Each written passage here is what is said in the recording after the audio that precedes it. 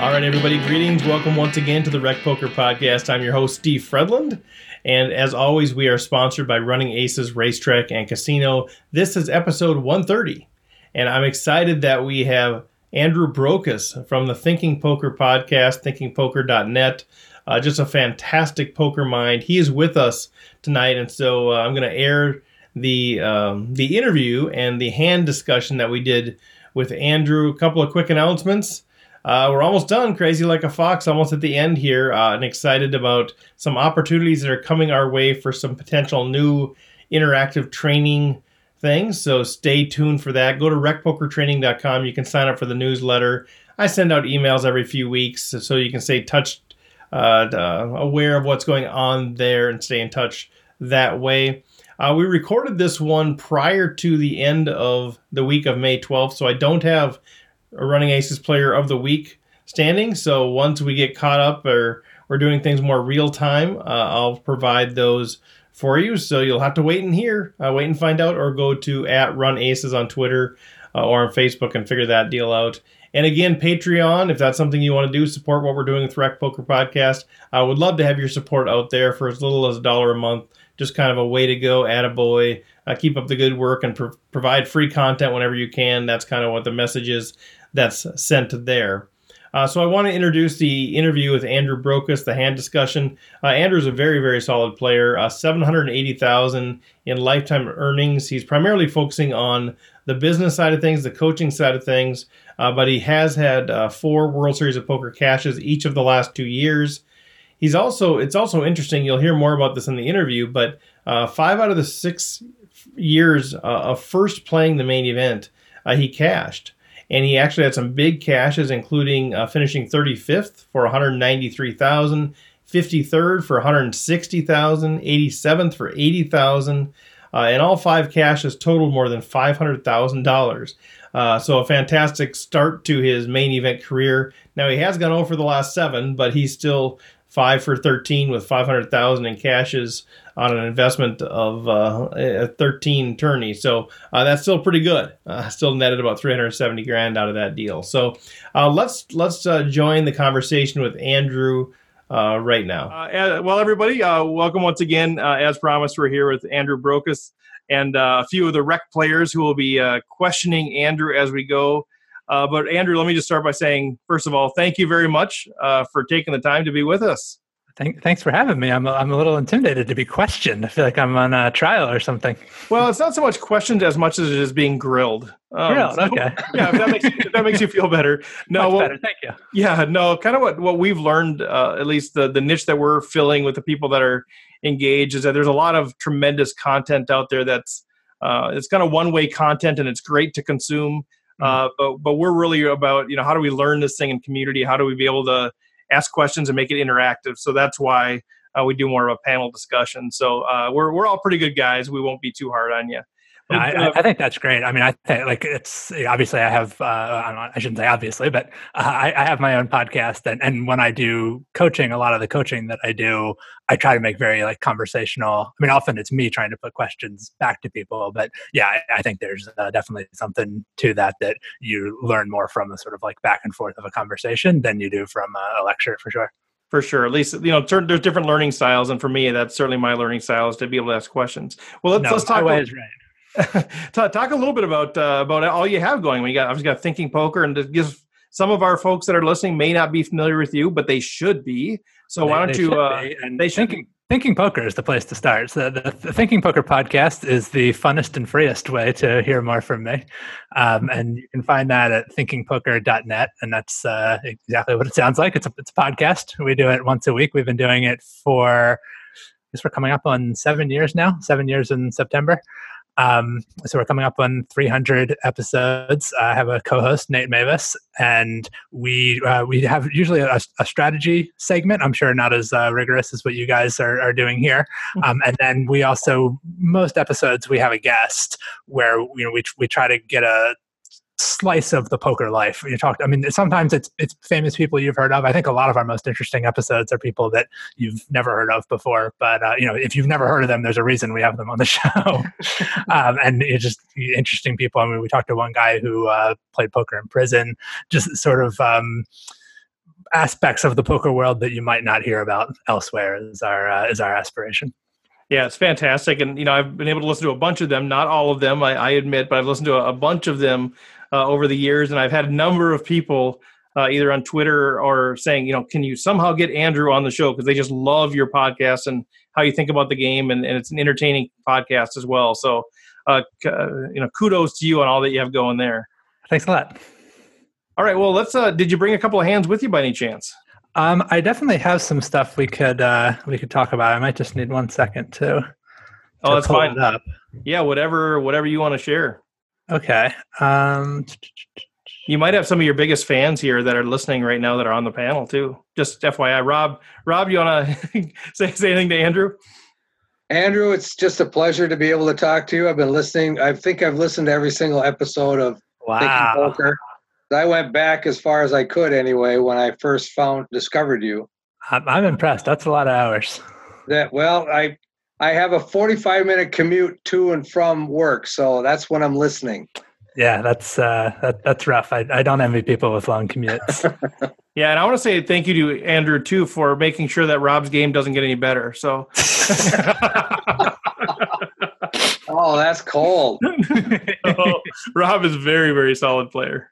Well, not to be outdone by Rob, but I want to mention that I started listening to your podcast when you were still in the single digits on the podcast. Oh, wow. And I'm impressed there as well. That's a long time.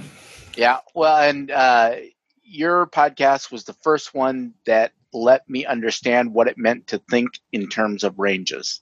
I'd heard that before, but I didn't really understand what it meant. I'm not sure I've actually accomplished the ability to do that, but I at least know what people mean when they say it now. Wow, well, that's high praise. And it's also a good segue, actually, to the first hand that I've got here. And this one, actually, so I didn't plug this in my introduction, but I should do it now. I have a book that it's pretty close to finished. I'm hoping to get out within a month. So this is one of the examples from that book, which is meant to be. All right, so I don't want to jump straight from ranges, but where are we on game theory, guys? How do we feel about that? What's our level of comfort and familiarity? Are you talking about just playing GTO? Well, just the like, I don't know. What do you think of when I say game theory? What's your reaction? I'm a math nerd, so I go to Nash equilibrium and I start thinking about your optimal play where game theory optimal to me is really about making sure that you cannot be exploited versus exploitive play is really about trying to exploit other players. So you're kind of figuring out what's the right way to play. And for us, I think most of the recreational players, we play in situations where I think playing pure GTO would be leaving money on the table because there's so many mistakes that are made. Mm-hmm. But I think what we've talked about is just having a good understanding, a good grounding of GTO theory and GTO ranges and GTO plays, I think is a great foundational piece. And then from there, being able to branch out and try to look for spots to be exploitive. I guess that's how I think about it. I couldn't have said it better myself, and that's exactly what this book is meant to be. I thought about it. I mean, this is far too long to be a title, but if I could ignore length, the title would be something like "Game Theory for People Who Think They Don't Need Game Theory," or something along those lines. It's meant to deliver exactly that kind of foundational. Like, I think in order to play exploitively, to do that well, you need to have an understanding of what the equilibrium would look like. Otherwise, how can you recognize that your opponent is making a mistake? I mean, you're maybe making an assumption that you think he's calling too much, but I mean, there might also be other spots. It's one thing to say, oh, my opponent calls too much on the river, and it's kind of obvious what to do about that. But there might be other, like, would you be capable of recognizing if an opponent is betting too much on the turn? And, would you know what exploit to take if he is doing that? I mean, I definitely feel like, and I've always strived to play exploitively. I mean, I could probably count on one hand the number of times that, I've really tried to play a truly unexploitable style. But I found that studying game theory opened my eyes to a lot of new potential exploits, things where I was doing something that was exploitive, but it wasn't a deliberate choice. It wasn't like I was saying, okay, I see this mistake my opponent is making, and now I'm doing this thing to take advantage of him. I had just learned certain things. I mean, I think continuation betting is a good example. Like the idea that you should just, if you raise pre-flop, you should automatically bet the flop. I mean, that was kind of a specific exploit based on how people were playing in, like, was it 2006 or whenever Harrington on Hold'em was the published? Harrington book? Yeah, Dan Harrington. Yeah, and I mean, that exploits people who are calling too much pre-flop and giving up too easily on the flop. And there are still people who play that way, but when you're dealing with opponents who are much better, I mean, now that we have access to stuff like GTO solvers, we can look at specific situations and say that, like, actually there's many spots where the solver as the pre-flop raiser is betting less than 50% of the time.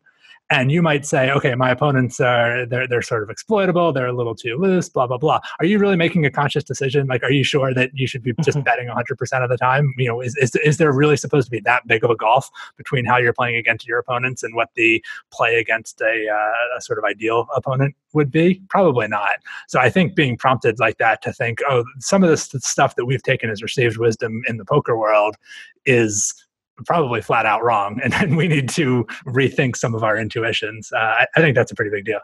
So how does the book, if you don't mind me kind of talking about the book a little bit then, so what's sort of the, it's game theory for those who don't think they need game theory. Is it, what's sort of the kind of the undergirding, is it analytical research, or what's sort of the... I built it around toy games, are kind of going back and forth between toy games, which is a term I guess not everyone's going to be familiar with that. People may have heard of, like, the Ace King Queen game, which is the idea of a toy game is that it's a very simplified version of something that looks similar to poker. So the Ace King Queen game is a game where it's a 3-card deck. There's 1 ace, 1 king, 1 queen in the deck, and there's 2 players, and each player gets dealt 1 card. So, you're either dealt an ace, or you're dealt a king, or you're dealt a queen. And whichever one you're dealt, your opponent didn't get that one. So if you have a queen, he's got either a king or an ace. And the only objective of this game is just to show down the high card. There's no draws, there's no da-da-da. There's just, there's a bet, and you can call or fold, and then you see who has the better card. And that right there, I mean, it's a highly simplified version of poker, but it is poker. And there are some plays where the correct thing to do is obvious. Like if you have an ace, which is the nuts, and somebody bets, it's pretty obvious that you should call.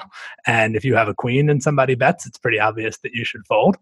But there's also some decisions that are more complicated than that. Like you have a queen, you can't possibly win by checking. You're not going to make your opponent fold an ace if you bet. But if he has a if he has a king, right? He has like a sort of medium strength hand, a bluff catcher, we might call it. If he has a king, he might fold it because he'd worry that you might be betting with an ace. And so, when we say like, oh, I want to play exploitably against my opponents, you don't always know what the exploit is. If you're playing against a player in this game, you have no way of knowing whether that player is going to call with a king or fold a king or do anything in between. And likewise, if you're the player holding a king and your opponent bets, it's not always obvious what the right play is. And I think that comes up in real poker too. I mean, it's great to do exploitive things when you know how to exploit your opponent, but I think we've all been in situations where you're facing a bet and you're like, geez, I have no idea what he's doing here. I don't know what this bet is. It might be a value bet. It might be a bluff. I don't know. I have no idea how to range him. Like we have to make decisions like that sometimes when it's not obvious what the right play is. So yeah, I mean, if you see a situation where you can say, I know how to exploit this player, absolutely go ahead and do that. And game theory doesn't tell you not to. Right? Game theory is a tool that you can use or not use. And it's a tool that's helpful in these situations where the play isn't obvious. So we start with a really simple game like the Ace King Queen game, and I show you mathematically how to kind of solve that game or find a solution for that game that enables you to make the best of it when it's not about playing perfectly because you don't know what your opponent's going to do, but it's about making the best decision that you can given that uncertainty. And then we kind of go back and forth from that to, okay, so what are the implications? What lessons can we take from this game and then apply those to actual Hold'em situations? And then we'll look at a more complicated game. What if the deck instead has 10 cards in it from an ace through a 5? Otherwise, it's the same rule. So if you're dealt an ace, your opponent doesn't have an ace. But now this is more complicated. Obviously we can value bet an ace. Probably we can value bet a king. Is a queen good enough to value bet? Is a jack good enough to value bet? Does it make a difference whether or not you're in position in terms of whether you can value bet those hands? So as the games get more complicated, they start to look a little bit more like real poker. And again, we go back and forth and look at what are the lessons that we can learn from that game. How can we apply those to real poker situations? Interesting. Yeah, that sounds really good. You said it comes out in about a month or so? That's what I'm aiming for. The writing is basically finished. The main thing I need to do now is settle on a title and get somebody to design a cover. And I'm not sure how long to expect that to take, but I'm hoping that I can get it out in around the start of the WSFA. Okay, well, good luck to you, sir. Thank you. Oh, speaking of that, real quick, are you going out to the World Series? Are you playing this year? I will. I will be there for the entire summer. Or the entire series, I guess. Yeah, you guys might. I don't know who knows this, but I was actually looking at your Hendon Mob stats, and then I read a couple articles on you. But you actually, so the main event, you actually cashed 5 of the first 6 years that you played it, and with total earnings like over $500K in those 5 cashes. And I have not cashed in the 7 years since. Oh, is there? I didn't catch that. Is that right? So you have played every year though. I have played every year. Yeah, so I cashed. The very first year I played, 2006, I was not even really a professional poker player at the time. And I mean, I was playing online and I knew what I was doing. I had a bankroll and I was making some money from it. But I mean, my bankroll was maybe $30,000, like nowhere near, what I'd need to play at 10K. But this was the year where if you won a satellite on PokerStars, you had to play it. So after that, 2007, they stopped accepting buy-ins from third parties like PokerStars, so now in 2007 forwards, if you won a satellite on PokerStars, they just gave you $10,000 cash, and they would give you some incentives to buy in. Say, we'll give you an extra $1,000 if you buy in and you wear a PokerStars hat. But in 2006, if you won the seat, you had to play it. You couldn't take cash for it. So, which is like, golden handcuffs. I was like, oh, geez, I guess I have no choice but to play the main event. What a shame. So sad. Yeah. Yeah. So that was pretty exciting. And then, to cash the first time that I played, obviously was lucky, but was a great shot in the arm for like my confidence and for my bankroll. And then, every year since then, I think it kind of made sense for me to play. But if I do some quick math, even if you went 0 for the last 7, you're still 5 for 13. Taking about $500K out of there with $130K a buy-in, so you're still doing okay in the long run. You're still a little. I mean that's how tournaments go. Isn't it though? Oh my gosh! Because it can be a long time in between them. For sure. Well, congratulations on the 5 big cashes too. Thank you. So do you have anything ready for us now? Yeah, let's we'll start with. I'll spare you any sort of pre-flop decision because I think that's trivial enough. So let's just imagine you're in middle position and you have Ace King offsuit. I guess we can. I think this is pretty clearly a raise. Does anyone want to do anything other than raise? I think we're all agreed for the moment. Okay, so let's skip straight to the flop, and we'll call this. Do you want to make it 2-5 or what stakes are we playing here? You tell us what makes sense for the. All right, well, 2-5 is the example I used in the book, so it'll be easier for me to keep the numbers straight. Okay, most of us are tournament players, or at least that's our emphasis. But we'll just play it as a cash game, and then we'll kind of talk a little bit about if there's any tournament implications that would change decisions. So we're assuming deep stack cash is what we're talking about here. 100 big blinds. Yep. Okay. All right, so we open with Ace King offsuit, Ace of Spades, King of Hearts in middle position. We'll call it a 3x raise. So you open to $15. And you get called by the button. And your read is that the button is loose and passive. Maybe you don't know a lot more specific than that, but like most live players, he's probably looser than he should be, and he's probably more passive than he should be. And so you're middle position, and the button calls. So your head's up on the flop, and the flop is Ace of Hearts, 9 of Hearts, 6 of Diamonds, and you're holding Ace of Spades, King of Hearts. There's about $30 in the pot. What do you want to do? C-bet. Okay. How much? Probably a quarter to a half pot, somewhere in between there. All right. And what are we looking to accomplish with this bet? We hope to get him to, we're hoping for value. Mm-hmm. Basically, maybe somebody with a couple of hearts or maybe a medium pocket pair. Those are possibilities. I would say there's sweeter value to be had than those. If it were up to you, let's suppose that you're a little nefarious, you're in collusion with the dealer, and you can choose which 2 cards you would like your opponent to have in his hand. what would you like him to have? Ace queen. Ace queen. Perfect. So I would say that's the number one hand we should be thinking about. When you have top pair, top kicker, you want to, certainly it's possible your opponent has those other hands that you mentioned, but none of those are worth nearly as much to you as ace queen. When your opponent has a flush draw, you're not even that big of a favorite. Pocket pair is probably not going to play a real large pot with you. Ace queen or some sort of dominated ace, that's what we really want to focus on. So hold on there. When you say, I get that. I totally understand the idea that that's the best hand that our opponent could have for us. Mm-hmm. But when you say that's what we really want to focus on, what do you mean by that? So are you saying, what do you mean by that? We want to target that hand, or that's the hand we want to focus on? Say more about that. Okay. So if we're playing exploitively, we're not going to worry about being balanced, right? We're not going to be thinking about, well, if I do such and such, I'm going to be making it maybe kind of obvious to my opponent what my hand is or something like that. Rather, we're assuming that we can predict to some degree how our opponent is going to play. We can predict certain mistakes that he's likely to make and try to take advantage of those. So what we would want to do here would depend on the opponent's hand. So if we knew for a fact that our opponent had, say, king, jack of clubs, right, hand with really no coordination with this board whatsoever, the best play would be to check. If we knew that our opponent had pocket nines, the best play would be to check and fold. And if we knew that our opponent had ace queen, the best play would probably be to bet, maybe to check raise. So if we're going to make a decision about we want to play exploitively, we want to try to predict what our opponent is going to do and then choose a play that we think is going to take advantage of that, we have to pick some hand or hands to focus on because we don't know what the right play is. I mean, the right play is going to vary depending on what his cards are. So there's always going to be a trade-off. If we bet, we're going to increase the amount of value that we win from, say, a dominated ace or the amount of value that we win from maybe a pocket pair. We're probably going to decrease the amount of money that we win from like king, jack of clubs. Because if we checked, king, jack might bluff. Maybe he catches a king or a jack on the next card, and then he's willing to put some money into the pot. So there's always a trade-off. Anytime you do, you choose to get value from one part of your opponent's range, you're probably giving up on value you could be getting from a different part of his opponent's range. So we have to make a choice. Which part do we want to focus on? Right. And so why do you choose ace queen? Let's just make it two. Let's not assume we're crushed. Let's assume, king, jack of clubs versus ace queen.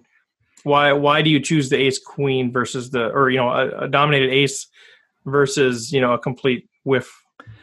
This is advice that I give to people to try to keep it simple a little bit. So like the really ideal way of doing this, I know you mentioned being a math geek, so I'll give you the long form answer here. The really ideal way of doing this is to think of every hand your opponent could possibly have, and the EV difference between betting and checking, the expected value difference between betting and checking against every single hand in his range, and multiply that by the weighted likelihood of his having each of those hands. And that'll tell you what the best play is, like whether you have more EV betting or checking. Right. That's a lot to try to do in your head, even for a math geek. Oh, for sure. And trust me, I'm trying to make the game simple. So I'm just trying to figure out, if you decide kind of these are the two chunks that you're thinking about, I can see merit. So I think, even if I don't know, you're just saying, well, are we always targeting the hand that you get the most value from, or like the biggest implied value kind of thing, or? Yeah, generally the advice I give people is you want to focus on, first off, you want to make sure you're focused on a hand where it actually matters what you do. So, a common mistake might be if we, like when we have ace king, we picked ace queen because that was a hand that was just a notch weaker than ours. So that's a hand that we should expect to get a good amount of value from. Now, if we had an even stronger hand, like let's say we flopped pocket aces here, we probably wouldn't want to pick like pocket nines as the hand to focus on. Because if we manage to cool our opponent that badly, where we have top set and he has middle set, it's probably not going to make any difference what we do. Like on the vast majority of runouts, we're going to get all the money in no matter what. So we don't really need to worry about, well, what if he has pocket nines when I have pocket aces? That situation is going to take care of itself. So we would want to pick a different hand to focus on. In the case of ace king versus ace queen, I think especially if we're dealing with an overly passive opponent, that situation is probably not going to take care of itself. And it's a really important situation. So when he has ace queen, and it is kind of what you said, it's our biggest moneymaker. And it turns out that, focusing on ace queen, we sort of also end up focusing on like ace jack and ace 10 and all these other hands. Like the best play against ace queen is probably also the best play against ace jack and ace 10. So it's sort of a convenient shorthand. And the things that those hands have going for them, one, they're huge sources of profit. Like we're a much bigger favorite against ace queen than we are against 8-7 or jack 10 of hearts. We're going to make a lot more money from ace queen. And so that's one reason to focus on that. The other one is just that combinatorically, there's a lot more ways for the opponent to have an ace, even though we're looking at 2 aces, right? One on the board, one in our hand. Still, there's 8 ways he can have ace queen, 8 ways he can have ace jack, 8 ways he can have ace 10. There's only one way to have king queen of hearts. There's only one way to have king jack of hearts. The flush draws just don't add up that quickly, or the whiffs like king jack of clubs. Again, they just don't add up as quickly as the dominated aces. And I think if he does have a hand like king jack of clubs, we're probably not going to win that much from it no matter what. Maybe by checking we squeeze one small bet at a king jack, but I think we're going to get a lot more from ace queen, and we want to make sure we make the most of that situation. So I assume you're still in hand ranging mode. You're still kind of including all of the potential hands that you could have in that piece. But when you say targeting, is that what I'm hearing or what I'm interpreting that to mean is picking a hand from which you're going to determine the line that you're going to take in that hand? Is that? Yes. Okay, so it's not so much that you're taking the whole hand range and you're also it's ace queen. That's all. Obviously, that's not the only thing you could have, but that's not what we're saying. We're saying that's a trick that I give people to simplify. Yeah, but it's really simplifying the line that you're going to take. Yes. Even though you're still in your mind, you're still saying, well, here's the range of hands, because he could still have ace 9 and have 2 pair or those sorts of things. Sure. Yep. Okay. Chris, did you have something? Yeah, just a quick. So, Andrew, when as the action develops, are you consistently changing that target?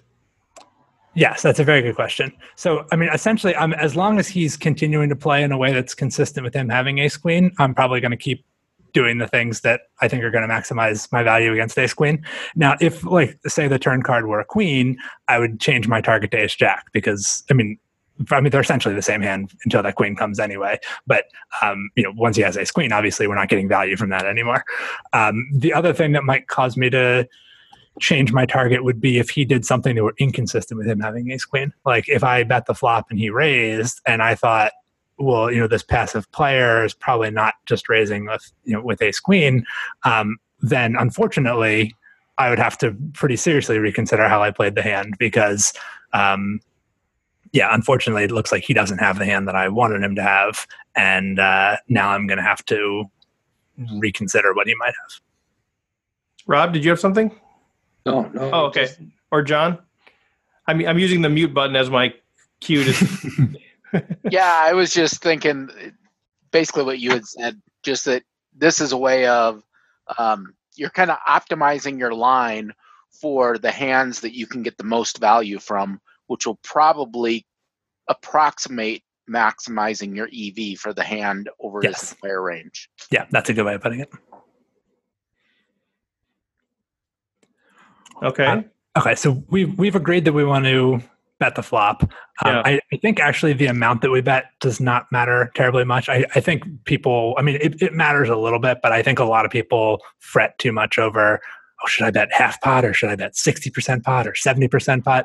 If you're betting in the situations that you're supposed to be betting, I think that's enough to worry about. I wouldn't fret terribly much over the size of your bet right now. That's small improvement that you can get at some point, but I think making sure that you're betting in the situations where you should be betting and checking in the situations where you should be betting is generally a lot more important than getting the sizing exactly. You don't want to be way off. You don't want to bet $300 here, but well, that's too bad because we spent 85 consecutive weeks figuring this out, and it's 42.8% is the right number. So maybe we wasted a lot of our study time. Maybe we shouldn't have done that. Mostly you wasted it because there's a computer that could have done that a lot faster. Clearly being sarcastic. Okay. So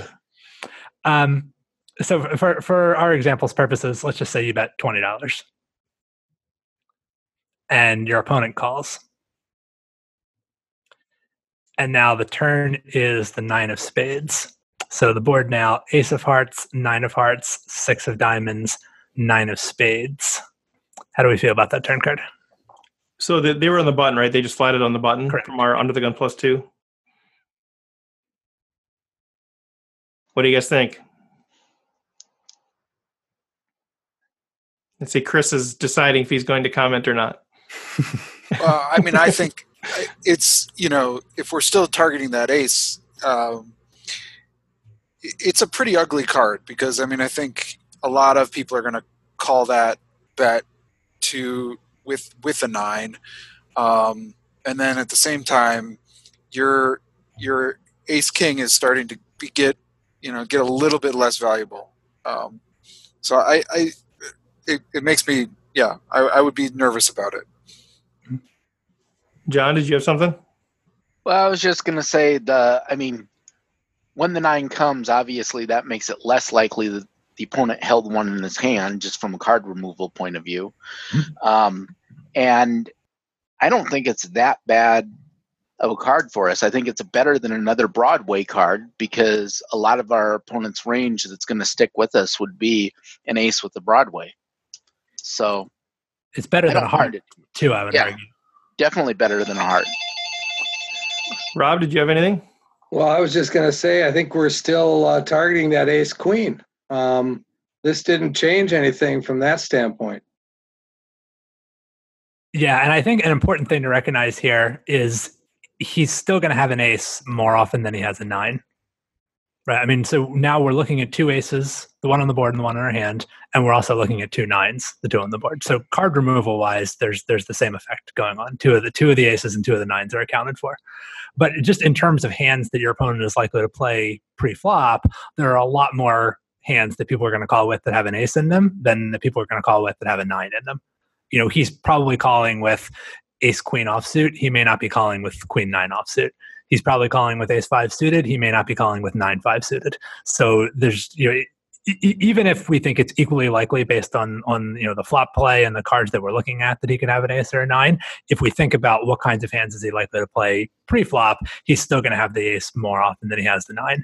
It may be true that the value of our hand has diminished a bit on this turn card, but I don't think the overall goal changes, or I don't think the target changes. Right? We're still want to think about ace queen. Ace queen is still a hand that should be willing to put some money into the pot. It's still a hand that the opponent could very plausibly have. There's plenty of other hands that look very much like ace queen that are going to play very much like ace queen. So yeah, I think you guys are right that we want to keep the focus on ace queen.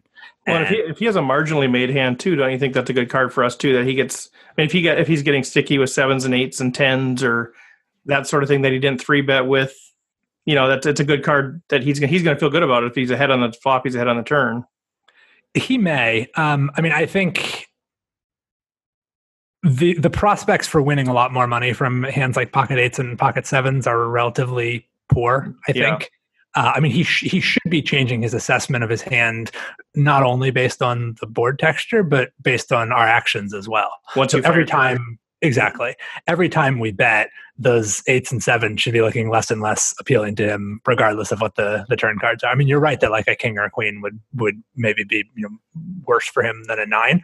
Although a 9 does increase the likelihood that he loses to king jack because he can get counterfeited if the river is an ace.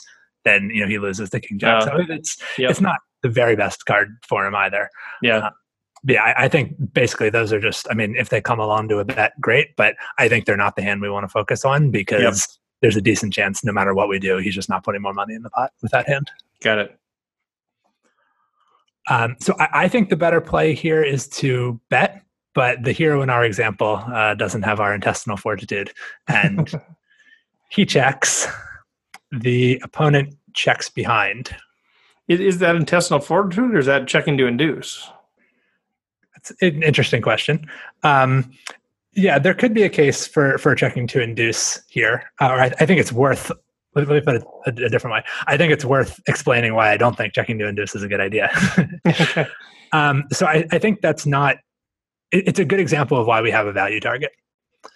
So the reason when we say induce, what are we trying to induce? Well, we're trying to get his ace 10 and ace jack to feel really good about their hand. We're trying to induce him to bet turn there. Or if he has something like a pocket 10s or pocket 8s or something like that where he got sticky and now we're underrepresenting our hand. He might think he's actually betting for value, or maybe he's got a 7-8 sort of hand that he's going to turn into a semi bluff. Yeah, I think that last is really what I thought you had in mind when you said induce, is that we might be trying to induce a bluff by checking. I think if we're thinking about getting money to go in the pot when our opponent has ace queen, ace jack, ace 10, I think betting is going to be the better way of accomplishing that. I mean, you could certainly construct opponent profiles where, if you just stipulate, this guy feels really good when he's checked to and he has top pair, and he doesn't feel good when you bet and he has top pair. Okay, like against that player, checking would be better. But I mean, mathematically, there's good reason why he should be more willing to put money in the pot.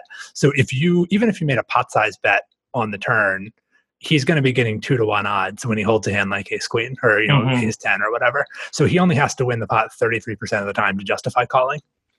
If you check and he has the choice of either betting or checking behind, the only reason he would prefer betting is if he expects to win the pot more than 50% of the time, right? I mean, if he has a choice of not putting money in the pot or putting it in the pot, he would only want to put it in the pot if he's a favorite to win it.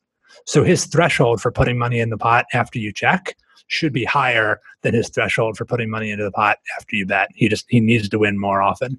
And I mean, there are people. So the other danger of checking when he has like ace 10 is even if he bets the turn, he might just check back the river. In fact, he probably will. So, you would have to either, you could check raise the turn, or you could check call the turn and then lead out on the river. But you would have to do something, once you give up the betting lead, you would have to do something to take back the betting lead, or else you risk allowing him to check back the river. So I think, a lot of times people, and I know I'm not putting these words in your mouth, but people talk a lot about checking for pot control. And I think even as the imposition player, before the river, you really don't have perfect control over the pot, because even if you check back the flop, your opponent could still overbet the turn, for instance. But especially as the out of position player, what you're really doing when you check, you're not controlling the pot, you're giving control of the pot to your opponent. And you're saying to him, here, you play the size pot that you want to play. If you want to play a large pot, either because you have a really strong hand or because you're going to bluff, go ahead, you can do that. And if you'd rather play a small pot, which is what your opponent should want when he has a hand like pocket 10s or ace 10, he really should be trying to get to showdown more so than he should be trying to make the pot larger. And you're making that easy on him by checking. So, I mean, this is why we have a value target, because I think checking might well be the best play if our opponent had, say, jack 10 of hearts. If we could induce him to bluff with that hand and then we could get in a raise, that would be very appealing. But if our opponent has ace queen, ace jack, ace 10, I think betting is the better play. And, we picked our value target to help us make decisions like this. Right, that's what I was going to say. So that's where that value target idea comes in very handy, because you've chosen a line based on it. So don't deviate from that line. You're trying to get max value from that particular hand, and he's given us no reason to think otherwise. Exactly. I like it. But yeah, in our example, the hero does check behind, and the river is the 6 of hearts. So our final board is ace of hearts, 9 of hearts, 6 of diamonds, 9 of spades, 6 of hearts. So perfect run out. we're losing to the 9s, we're losing to the 6s, we're losing to the flushes. Hearts. What do you want to do? But against ace queen, we're still good. Still beating ace queen. What do you guys think? Any thoughts from you guys out there? So we've gone. So it went check on turn, right? Check turn. Yeah. I tend to bet for value here, I think. Yeah, I think we still have our target, right? Our value target is ace queen. We've been taking that line the whole way, so I think we continue to take that line, and we bet out here. I just think he's going to bet a 9 on the turn, and I also think he's probably. I mean, loose passive, so I guess I don't know. Everybody has a different interpretation of that, but I mean, I would think on a flush draw they might bet the turn there as well. So when they check back, I think they're trying to get to a showdown cheap. So I don't think it's a 9, and I probably don't think it's a hard draw either. So I think I'm betting for value on the river. Yeah, that's excellent hand reading. I think even if we can't be sure that he doesn't have a flush, I don't think we could say, no one would be shocked to see a flush here. But poker's not about being sure; it's about making sort of educated guesses or deductions based on the limited information that we have. And yeah, we should recognize if he had a hand with no showdown value, a hand like 8-7 or Jack 10 of hearts that can't really win unless it improves, he had incentive to bet the turn with that hand. He also had some incentive to check, but there's reason to believe that, at least sometimes he might bet the turn. And so those hands, like he had more incentive to bet 8-7, I would argue, than he had to bet, say, ace-10. So even though both hands are still possible for him, I think relatively speaking, the ace-10 becomes a little more likely when he checks the turn, and the 8-7 or the Jack 10 of hearts, those become a little less likely when he checks the turn. Yeah. The other thing to consider here, and you guys actually, you foiled me a little bit because nobody fell for the trap. A lot of times when I share, this hand has similarity to a hand that I use in my very first coaching session that I tend to do with people, and it's kind of constructed to walk people into a trap. And I think because we had the value targeting conversation, or maybe you guys are just good. I shouldn't assume that but in any event, you guys steered clear of the trap. A lot of people's inclination on the river here is to check and call. And the reason they like to do that, I think, is that they don't have a lot of confidence in their hand. And so they think, well, I bet my strong hands, and then the way to play medium strength hands is you check and call bets. So I would actually take checking and calling off the table. I think you either want to bet this hand or check and fold. And I mean, checking and folding, it goes along with that you'll often win when the pot goes check.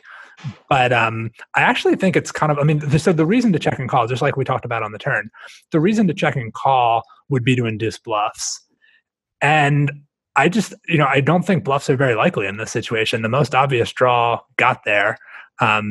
8-7 is a draw that missed. There's some gut shot draws that missed if you think your opponent might have a hand like 10-7 of spades or something. I mean, there are some draws he could have, but the decision that you face on the river, similar to what we talked about on the turn, is if you're going to put a bet in the pot one way or the other, if you're thinking, well, I'm either, if I do check, I'm going to call a bet anyway, you're not really saving yourself money. Like the reason people will give for why they want to check the river is, I'm afraid he might have a flush. I'm afraid he might have a full house. Well, I mean, you're paying that hand off if you check and call a bet. So you're not saving yourself any money. Assuming that you fold to a raise when you bet, which I think you should, then, you're not really saving any money by checking and calling. Again, you're just giving the control to the opponent. You're saying when you have a hand that wants a free showdown, like ace-10, go ahead and take your free showdown. When you have a hand that wants to make the pot larger, like a full house or a flush, go ahead and make the pot larger, right? You're giving the choice to him.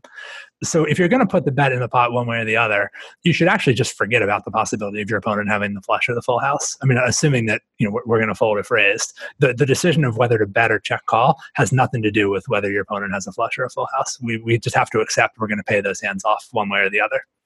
I really like that a lot, just because. Yeah, I mean, if they have ace jack or ace 10 and it goes check, we lose all that value that we would have had. Exactly. And if we're going to call one street anyway, exactly. With a losing hand, we don't save ourselves any money there either way. So that's an interesting take. John, did you have a comment? Yeah, I was just going to say basically the same thing. By betting, you are maximizing your value. A check, on the other hand, minimizes your value. And if assuming bet sizing is the same between the two of you, you're going to be losing the same amount either way. Mm-hmm. Not only that, but you might get some of the weaker flushes to fold, maybe if you bet. Unlikely though. Yeah, I wouldn't count on that. I mean, if we're hoping that he calls with a worse ace, I think, this is actually a disagreement that Nate and I have had on the air a few times, a co-host on my podcast, about whether it makes sense to think in terms of two-way bets, right? A bet where like some percentage of the poker population will pay off with a hand worse than yours, and some percent might actually fold a hand better than yours. I mean, in theory, there's no reason that can't be true, but like I can't think of a single time in my poker career when I ever like made a bet that I was thinking of it in those terms. Like, I just don't think it's a strategically useful concept to think about. I'm betting here, hoping that my opponent both calls with hands weaker than mine, but also folds hands stronger than mine. Like, that would take a very bizarre sort of opponent to do that. Chris, did you have anything? Yeah, are we thinking about this river the same way if, as we were talking about maybe we should have bet the turn, and the turn gets called. What are we thinking about this river now?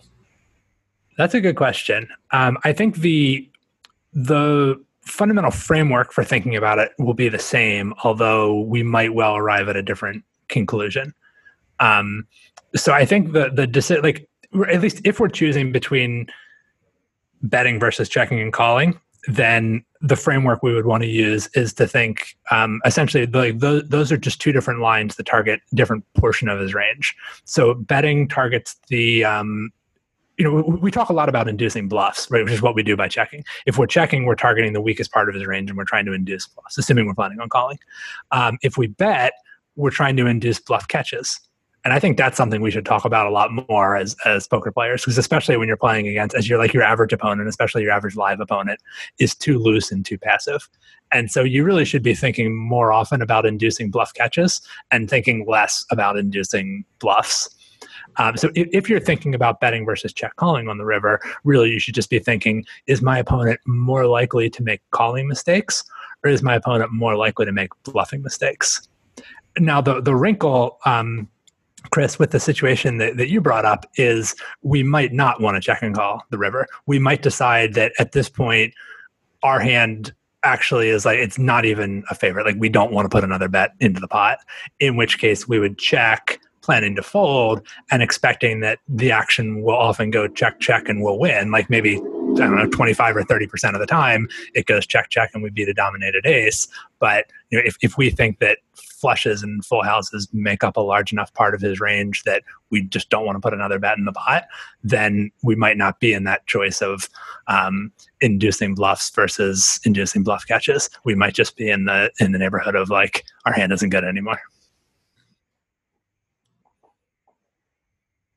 Or we could get really fancy and try to check raise the river to represent us as well. But I don't recommend that. Trying to bluff your opponents off of flushes and full houses is not a good idea in my experience. That moment when you're representing what the other guy has, that'll be one of the chapters of my book, just like drawing dead and getting there. That's one of my favorites, and winning small and losing big. Those are the three chapters I know I'll be writing in my book. Sorry. No, go ahead. I was going to say that drawing dead and getting there is actually it's a topic I've been thinking about a lot recently, and it's another one that it's sort of a more advanced application of game theory than what I really get into in my book. But the value of holding a draw on early streets, like when we're thinking about what hands do we want to check raise the flop with, I think most people kind of understand that it's nice to have a draw when you're bluffing on an early street. But something that I've only recently started thinking rigorously about is how likely is your draw to be good if it gets there? Right. So, like bluffing with a straight draw when there's 3 hearts on the board, not that appealing. Or even, having a backdoor flush draw or a low flush draw those are the value of making those is much less than the value. Like if there's going to be 4 hearts on the board when you make your flush, especially if it's not the nut flush, like that's not that valuable of a hand to end up making. It's still good. Like it's a good outcome for you if you were bluffing and then you river a flush. Like that's nice. Right. But it's not that nice. And it really makes a big difference, like how live are your outs going to be if they actually get there. Even just like the pair cards in your hand, bluffing with king queen on 10-9x instead of bluffing with 7-6 on 10-9x. Right. They're both gut shots, but the difference between what's it worth to hit a king versus what's it worth to hit a 7 is pretty huge. My hand of choice for the drawing dead and getting there is the nut flush draw on a paired board. That's sort of been my hand of choice for drawing dead and getting there.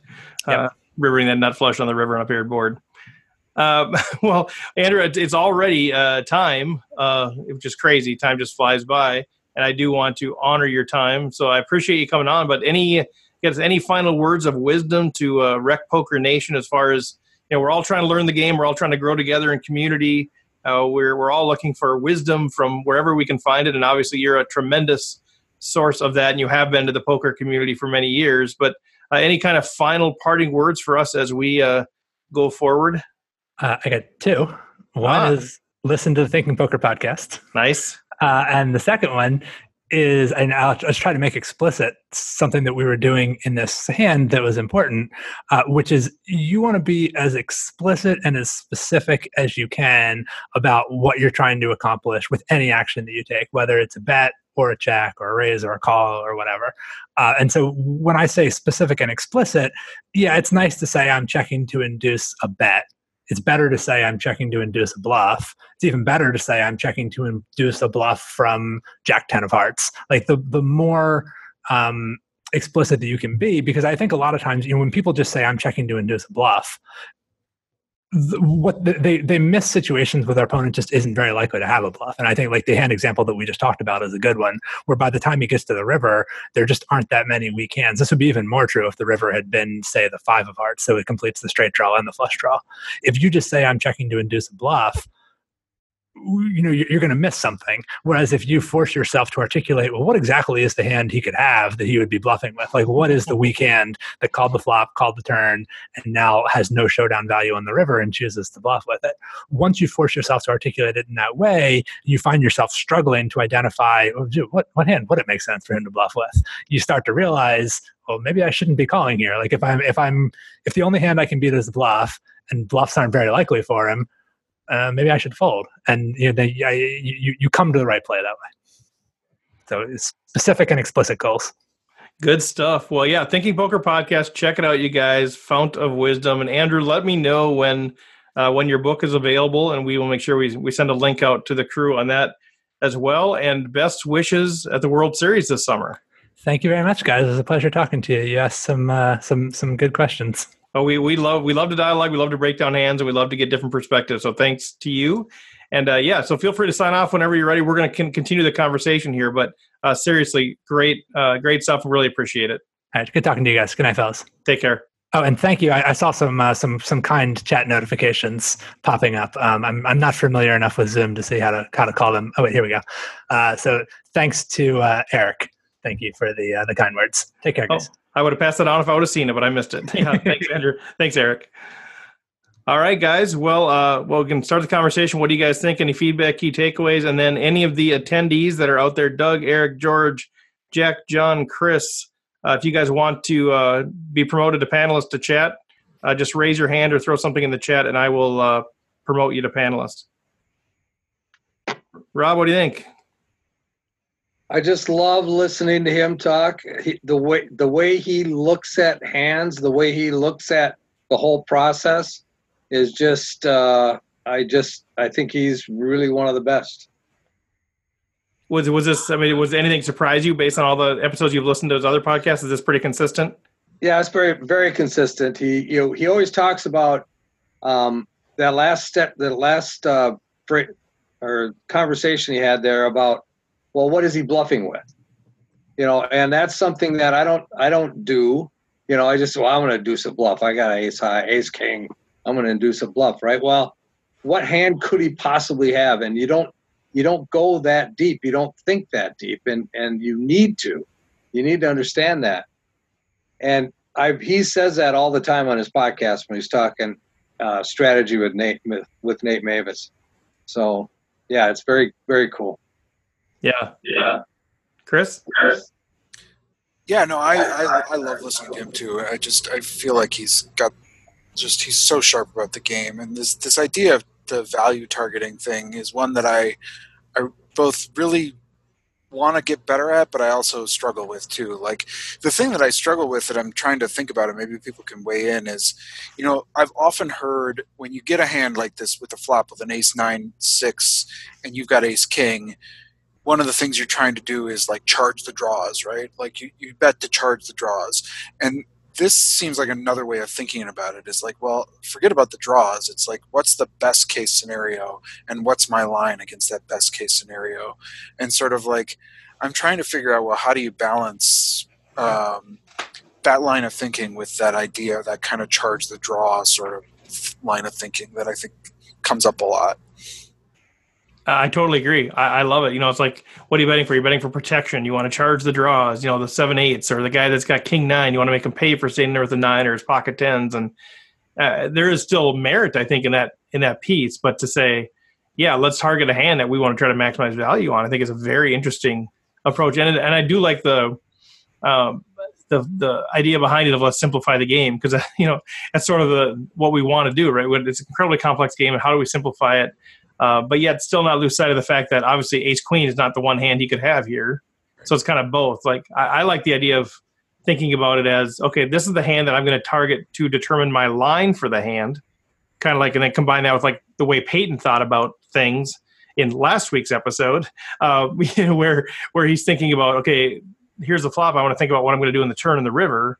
And so you can kind of say right now, I'm going to assume it's ace queen, which means I'm going to play it this way. And then until he gives me reason to think something differently. So to me, it's kind of combining those two things of saying, what's the hand we want to target for max value, which determines the line we're going to take.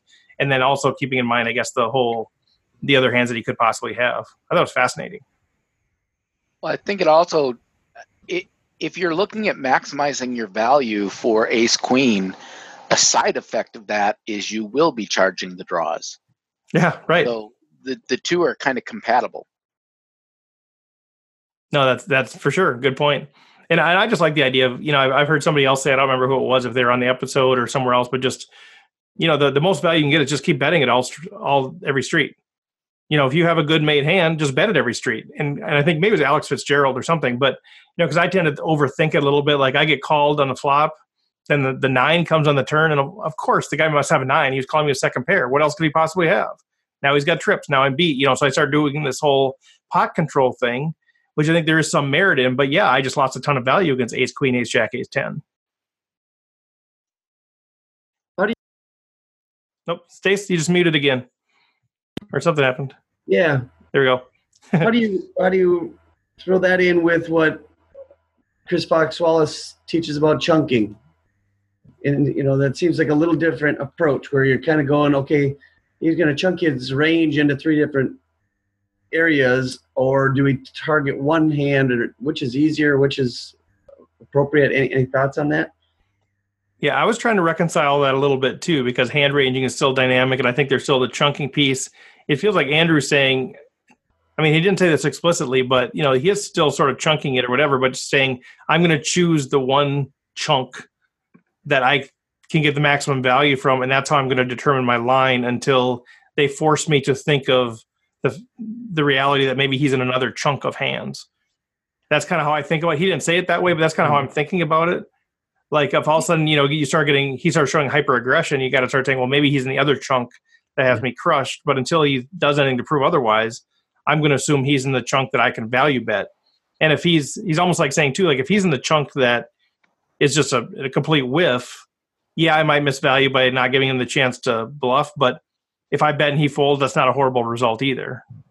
So that's how I'm kind of reconciling it. But I think that's exactly, I feel like we're learning this stuff about hand ranging and chunks and all this stuff. And now it's like, okay, let's pick one hand to target. But I think he's really saying sort of a default line that we're going to take the rest of the hand is this one hand that we can maximize value, but then we're going to be ready to adjust and still keep the broader ranging in mind.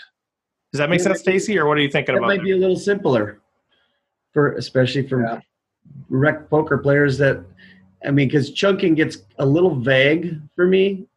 When you just kind of say, oh, the lower end of his range. Well, I don't really, like he's saying, make yourself say it out loud. What exactly does that mean? What exactly hands, name 2 hands that are in that range. And that's harder. Whereas here, if you force yourself, at least you're thinking about ace queen, then ace jack and ace 10 kind of come fairly easily from that. Then if he what am I trying to say? If he makes a move that says he's obviously not in that line, he's in a different line, like the 9s or something. Okay, right. Now I can move to there. Now what else may be there? And just like you said, move to a whole different chunk at that point. Yeah, kind of. Yeah, how do I play against that chunk? Yeah. No. Yeah. When we talked last week or last Thursday, we were talking about ranges. One of the things that he had us think about was, what does the bottom of that range look like? Right. And Andrew really didn't go there. Andrew went to, what is the portion of that range that you want to target where you're going to get the most money from? Right. So he was more looking at, what is the top of that range that you want to target? So it's kind of almost an opposite approach. I suppose until he made a move that made Andrew think differently and go, okay, what would the bottom of that range be? And is it possible they had, what was it, 10-7 or something in that last example, where he would have hit the straight, something like that? Oh, when he changed the river card, like if he changed it to a 5 of hearts or something. Yeah. Yeah. If that would have forced, made him. Now we're wondering if he's hitting a 10-7 going, wait, but we didn't really have that in his range to start with. So, maybe Andrew would go at that point to start doing what Fox was talking about, looking at the lower end of the range. What do you think? I think part of the reason why he did that is in this particular flop, I mean, we flopped really strong with our hand. Yeah. And so we're not that concerned about being beat. So we're not as concerned about protecting ourselves against our opponent's range. Instead, we're trying to look at the chunk where we can maximize our EV of the hand because it is a strong flop. I think if we had a more medium flop, it would have been a very different conversation. And looking at the same approach, I think because there's a corollary to looking at how do you maximize your value. Yeah. The corollary is how do you minimize getting value owned? Well, with this particular flop and our hand, the value owned portion of it is not really big, and it's one of those kind of cold deck situations if we do happen to hit it. My next question is sort of like, how do you approach this idea of value targeting when you do have, like, either, let's say we had a 9 on this flop, like we had king 9 and it comes ace 9 6, or we have 7 8 of hearts, and we've got a big combo draw. Like, do we take this same approach, or is it only when we hit value Great question. that we're looking for this kind of moment to value target something? Yeah, I was thinking the same thing. Like, what if we have ace 10 here? It's almost kind of the same kind of thing, right? Yeah, what do you guys think? Well, you do the same thing. If you have ace 10, you say, well, what if they have ace 9? How do I play this to get the most value? But you still have to, of course, if they have ace king or ace queen, then you have to. Right, or like Chris's king 9. Like, what do you do if you have king 9 here? What do you target? What you got to ask me what hands are you targeting? Are you really targeting trying to get value from something with your 9 when there's an ace on the board? I think more with middle pair. I use it more for defense. If I have king 9 and he bets into me, I say, would king 8 really do this, or would a queen 9 do this? And I use it more for defense. And say, well, do I have the best hand? The best way to do that is to pick the hand one less than yours and see if it makes sense. And what about like 7 8 of hearts? Right. What is that? Are you this is a bluff, and so we're not really value targeting anything, even though we got a big combo draw? Or, I mean, how does this concept work with that? I don't know. Andrew, yeah, I've got one more question for you. No, I mean, that's it. Like, I mean, you start to target. I think you're targeting now hands that are ahead of you that you want to fold. I mean, right. The big combo draw, are you building up? It's a semi bluff. You're kind of you're targeting those hands that you're just trying to fold is fine. Maybe even weak aces. Maybe you're saying, okay, if they call me with ace 7, how do I target that hand and kind of hope that they can get them to fold, or a 9? Am I trying to get that to fold? Yeah, it's different than saying, how do I maximize value? I feel like now you're starting to target those weak-made hands that you're trying to get to fold out, I would say. It's a good question. Yeah, you could be trying to fold out those pocket pairs, like pocket 8s, pocket 10s, pocket jacks even.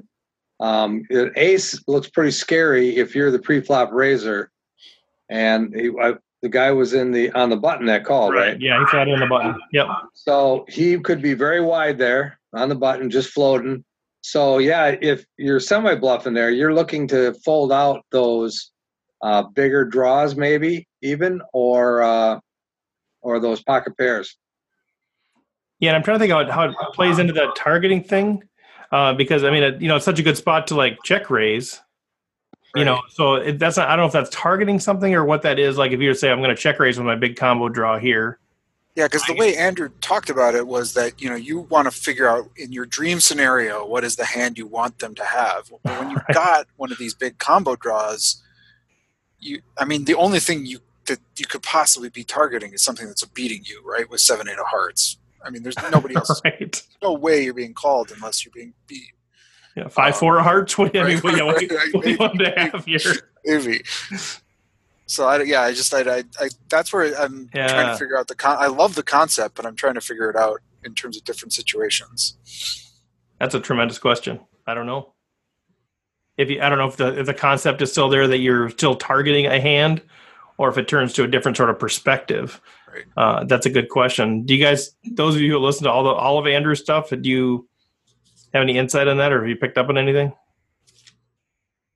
300 hours, Rob, and you can't give us more than that? Well, what he's probably gonna say is you're gonna be targeting a weak ace or one of those medium pocket pairs like 8s or 10s. That's the only thing that you're gonna be able to get to fold. A big ace is not going to fold to your continuation bet. So it doesn't necessarily always have to be your dream scenario. It can be something you're targeting, something that's beating you. Correct. Right. Okay. Correct. You're not always. Yeah. It's just like when he was targeting ace queen, he was ignoring the fact that the guy could have had a 9. Right. Right. When the 9 came, he still was looking at ace queen was his target. He wasn't looking at the guy possibly having a 9. So it's the same type of scenario. If the guy's got ace king, you're not going to get rid of him. So you're targeting those hands that you think could fold with a semi-bluff. Other thoughts, guys? Those who can wrap it up. I know it's been a long night. Any parting words? Anybody want to put a bow on this package? Yeah, I'm still waiting to see my picture up behind you. Yeah, I gotta get stuff up there. I know.